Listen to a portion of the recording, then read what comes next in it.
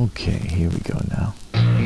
Well, welcome to Old Dog New Tech, the podcast that explores EdTech ideas, innovations, and integration methods from the experienced old dog side of things. My name is Jeff West, and I've been a K-12 music educator for 27 years, and I am passionate about EdTech. I love using it, so let's get started at taking a look at how this can be used in your classroom.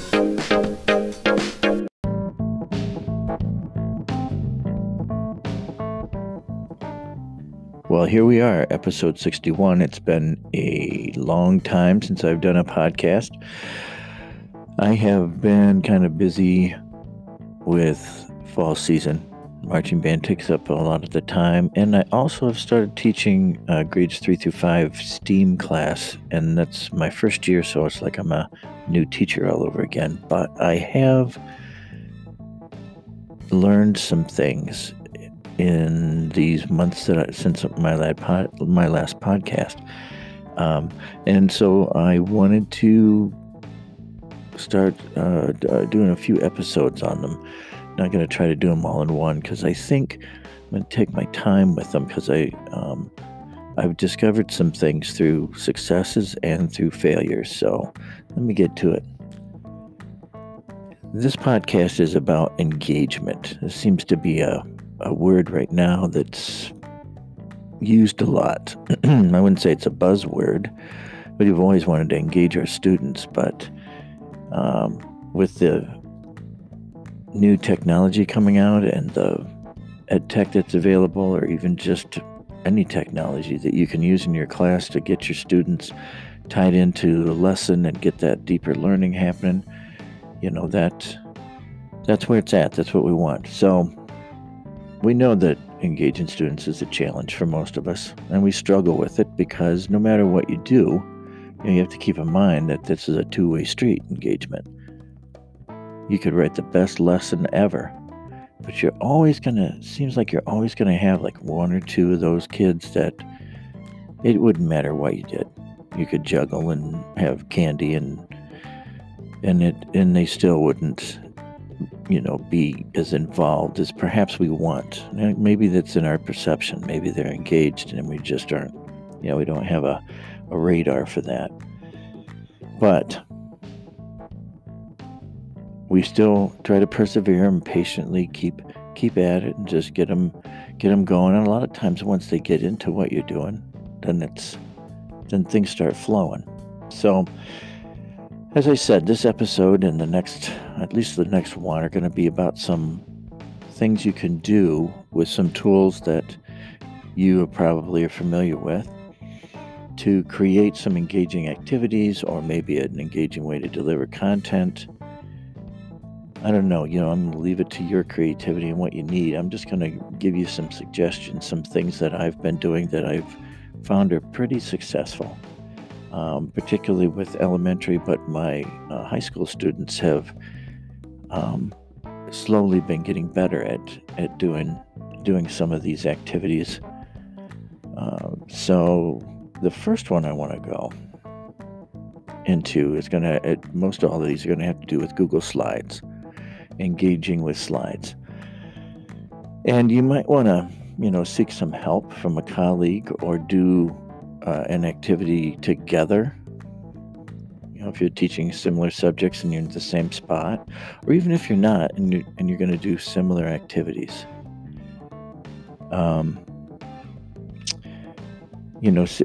Working together, you can have misery, love, and company there. You can also enjoy the successes and, talk about how you can add a wrinkle to what I'm going to tell you about here. The other thing I think you can do is don't forget about YouTube. There's a lot of videos out there by different EdTech coaches, or even just a teacher or someone who's doing a presentation at a conference, and they put something on YouTube and it's still there, and it might be a nice step-by-step description of this activity, one of the activities here that I'm going to talk to you about. And you can always go back and review it. So don't forget about YouTube. It's really important. And also you can use those videos for your students. But, obviously you want to watch it, make sure that it would meet their needs. and get the information to them that you want them to have. You might even make your own video if you're comfortable with that. Should probably do a podcast on that. All right, but how about back to this one? This podcast, I'm talking about Google Slides. And in Google Slides, obviously you can do a presentation. That's kind of its original, purpose, kind of matching with PowerPoint. Although many would say it's not as powerful as PowerPoint is. It's not quite as powerful. And I would agree with that, but I think that's also a good thing. PowerPoint recently has gotten better. Microsoft has gotten better about the sharing, but Google Slides that's the big hook, is the ability to share and let your students collaborate on, and so maybe you can figure out a way to collaborate on some of these activities. Probably the most successful collaboration activity is this first one I'm talking to you about, which is to create a poster. Yeah, a poster. So you're just going to use one slide, and you could go under File down to Page Setup, and you could change the layout so that the slide is not in a landscape, but in the portrait mode, and which then also would lend itself to if you want to create a book, an interactive book, or a choose your own adventure, which I'm going to come back to in a later episode. But I have been having my students create some posters, just give them one page, so that they have to learn how to present some text, say 5 words or less, but also then you can use images, and we human beings love the images, and it helps us learn, or helps us convey our point. And with the capability to insert an image under the insert menu drop down, it says image, and you can either create one and take a picture with your Chromebook or with a phone or somehow, and save it to the drive, and then you can insert it into the slide, or you can search Google, and it gives you a lot of images that are copyright free. You can use them. I even like to use the image even at the very start to insert an image and just search the color. Search a color that you want. Maybe you want 2 colors. I've done a blue-silver search, and then you get a mixture of all types of images with mixtures of those colors. Or if you want a specific, shape or object, search that, and you get all sorts of options that you can create as the background. Now, the important difference here is the background, and that just stays.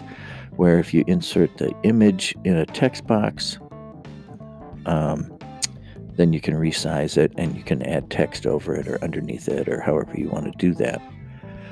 So the thing that makes the poster interactive then obviously is you'd have to leave it online somehow for people to get access to, and then you'd have to embed the slideshow, and if it only has one slide, it wouldn't matter.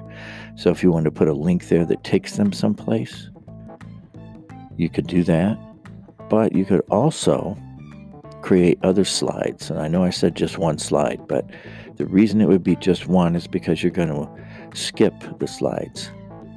You would right click or 2-finger tap on your touchpad on whatever slide you don't want to have be part of the presentation, and you can link it to the actual poster slide, we'll call it, and always have a back button. So if you're doing something on trees, and it's just part of the trees, and you have a leaf, and so when they click on the leaf, it takes them to the slide that gives the definition, maybe more information, and then you have to create a little text box that says back or main page or something like that, that's linked then back to slide 1.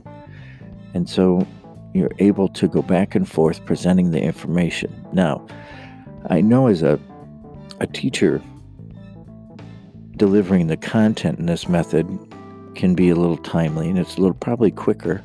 And most of us are trained, to do it orally and write some words down or create a slide in front of them. But once you do that, if you give this activity to your students to do,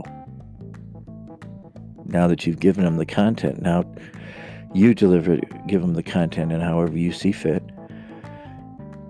video, whatever. And they take notes. Maybe you're having them take notes, or maybe you give them all the notes and all the information and say, okay, I want an interactive poster that we can put on our class website if you have something like that, or that you could share. So people would have a link to this interactive slide or poster.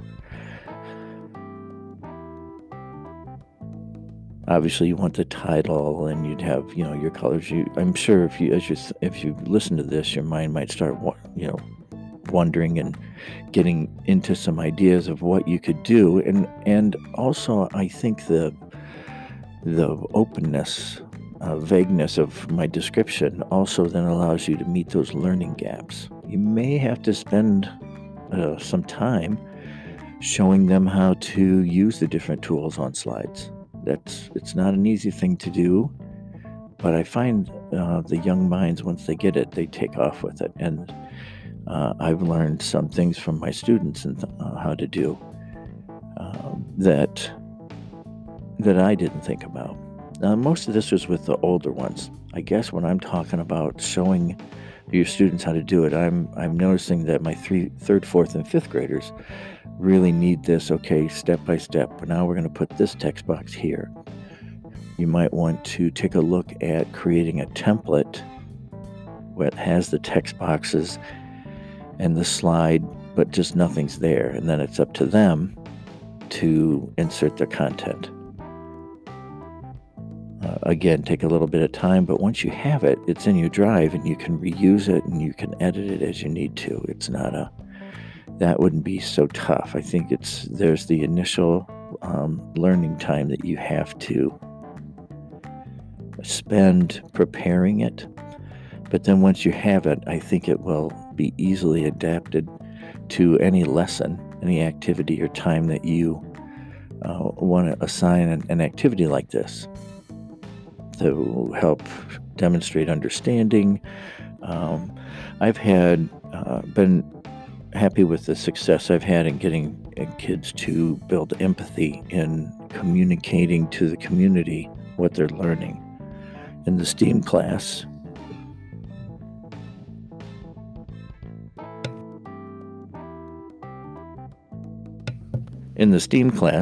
sorry, a little frog in my throat there. A lot of the modules that we're doing have information that's needed to communicate to everyone. It's not just useful only to the student. So not making math or reading any less important, but how to read or how to do the math, and creating a poster about that and sending it out to the community. Gets the students thinking about, you can use commercials as an example, or any other posters maybe they've seen, showing some examples of it. And the kids have really grabbed onto wanting to create that and have their final product printed out. Or, if you have a little bit of budget money, and I do mean a little bit, like $20 or $30, you can get a banner made, or maybe get some nicer type of paper, poster type of paper. And I'm seeing better copiers, better printers coming into schools. Somebody someplace has the means of producing your product once the kids make it. When you get your finished product with the slide, now in this case it wouldn't be as interactive, but this is still just as engaging in that the kids know that it's going to be shown. So you have to get the professional product created. There can't be mistakes. You got to get it just so. And teaching that meticulous skill of being accurate is so important for young people to grab onto, because I think once they kind of get the idea with a poster, that the rest of their schoolwork can also take on that attitude. Um, I think young ones don't always understand it until they see it, and then they do it, and then it's there. They're pretty hooked on it. It's not a perfect thing. Nothing is. It's not going to be 100% of the time, but it will be easier to get them to a higher level and preciseness, I think, if they have realized it doing an activity like this. The other wrinkle of this is that you can have them do it individually, of course, but I have enjoyed putting them in groups of 2 or 3, and they share one poster, and each of them take certain things and they're creating it, and then they work together and agree on where the positioning of the data is, or the pictures, or so forth. And again, another what's referred to as a soft skill, that communication, critical thinking. They're collaborating, they're discussing and agreeing and compromising. So creating an interactive poster, which would stay online on a website, or posted somehow that it could still be utilized with the internet, or creating a poster, and then you would need to go under File once you get done with the Google slide to download, and PNG is usually the thing that's the file you want to send to whoever's going to print it and have it come out. I've made some posters for my classroom, and then down in the CTE department, they have some larger printers that can handle printing a large poster size, and been very successful. I've been very pleased with it, and I put it in my room, and I say I made that with Google Draw or with Google Slides. They're both kind of the same now. They're so similar. And the students that I'm teaching don't think they think it's like like I bought it someplace, like somebody who's a professional printer did all of this. And I say, no, I just did it on my computer and sent it to my teacher, colleague, friend, and they printed it out for me. So you could do the same thing. So poster, either interactive, keep it online, or create a PNG and keep it simple. Like I said, we're visual, we human beings. So 3 or 4 pictures with 2 or 3 or 4 words on the picture, or maybe just as captions describing the whole thing, because the mind will put the puzzle pieces together if you lay out the poster the right way. All right, well, that brings me to the end of this. I'll be back in just a second with a tech treat along the lines with some more interaction, some engagement.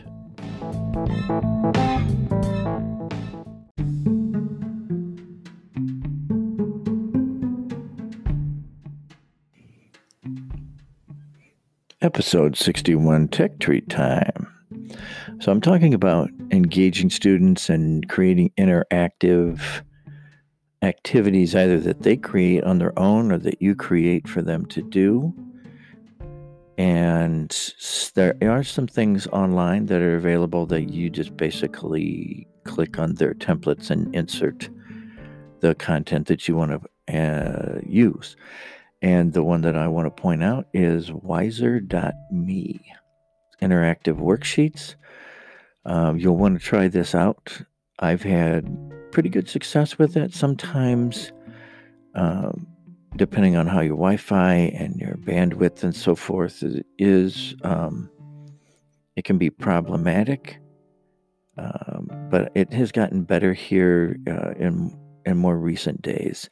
When I first started using it, my students sometimes wouldn't have their Chromebook, and so they would try to access it on their phone or their tablet even, and it doesn't always work as well. Particularly, I'm using Schoology learning management system, and so you can take and embed that or put a link to go to the Wiser.me site. I believe it also lets you set up classes so you can actually just keep track of them right there through the site. It's free, but if memory serves, there is a limitation on the number of projects that you can create. But I'm sure there's a pay version if you really want to use it that you can use. It's been a while since I've been there, but I did use it quite a bit. And when I was teaching guitar, to just do some worksheets on identifying parts of the guitar or notes on the staff, Wiser.me. Take a look at it. It may be something that you want to do if you don't want to create from scratch.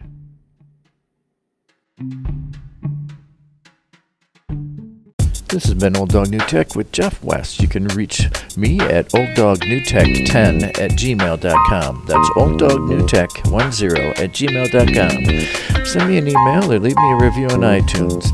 And remember, when integrating tech into your classroom, don't try to be perfect. Just be patient.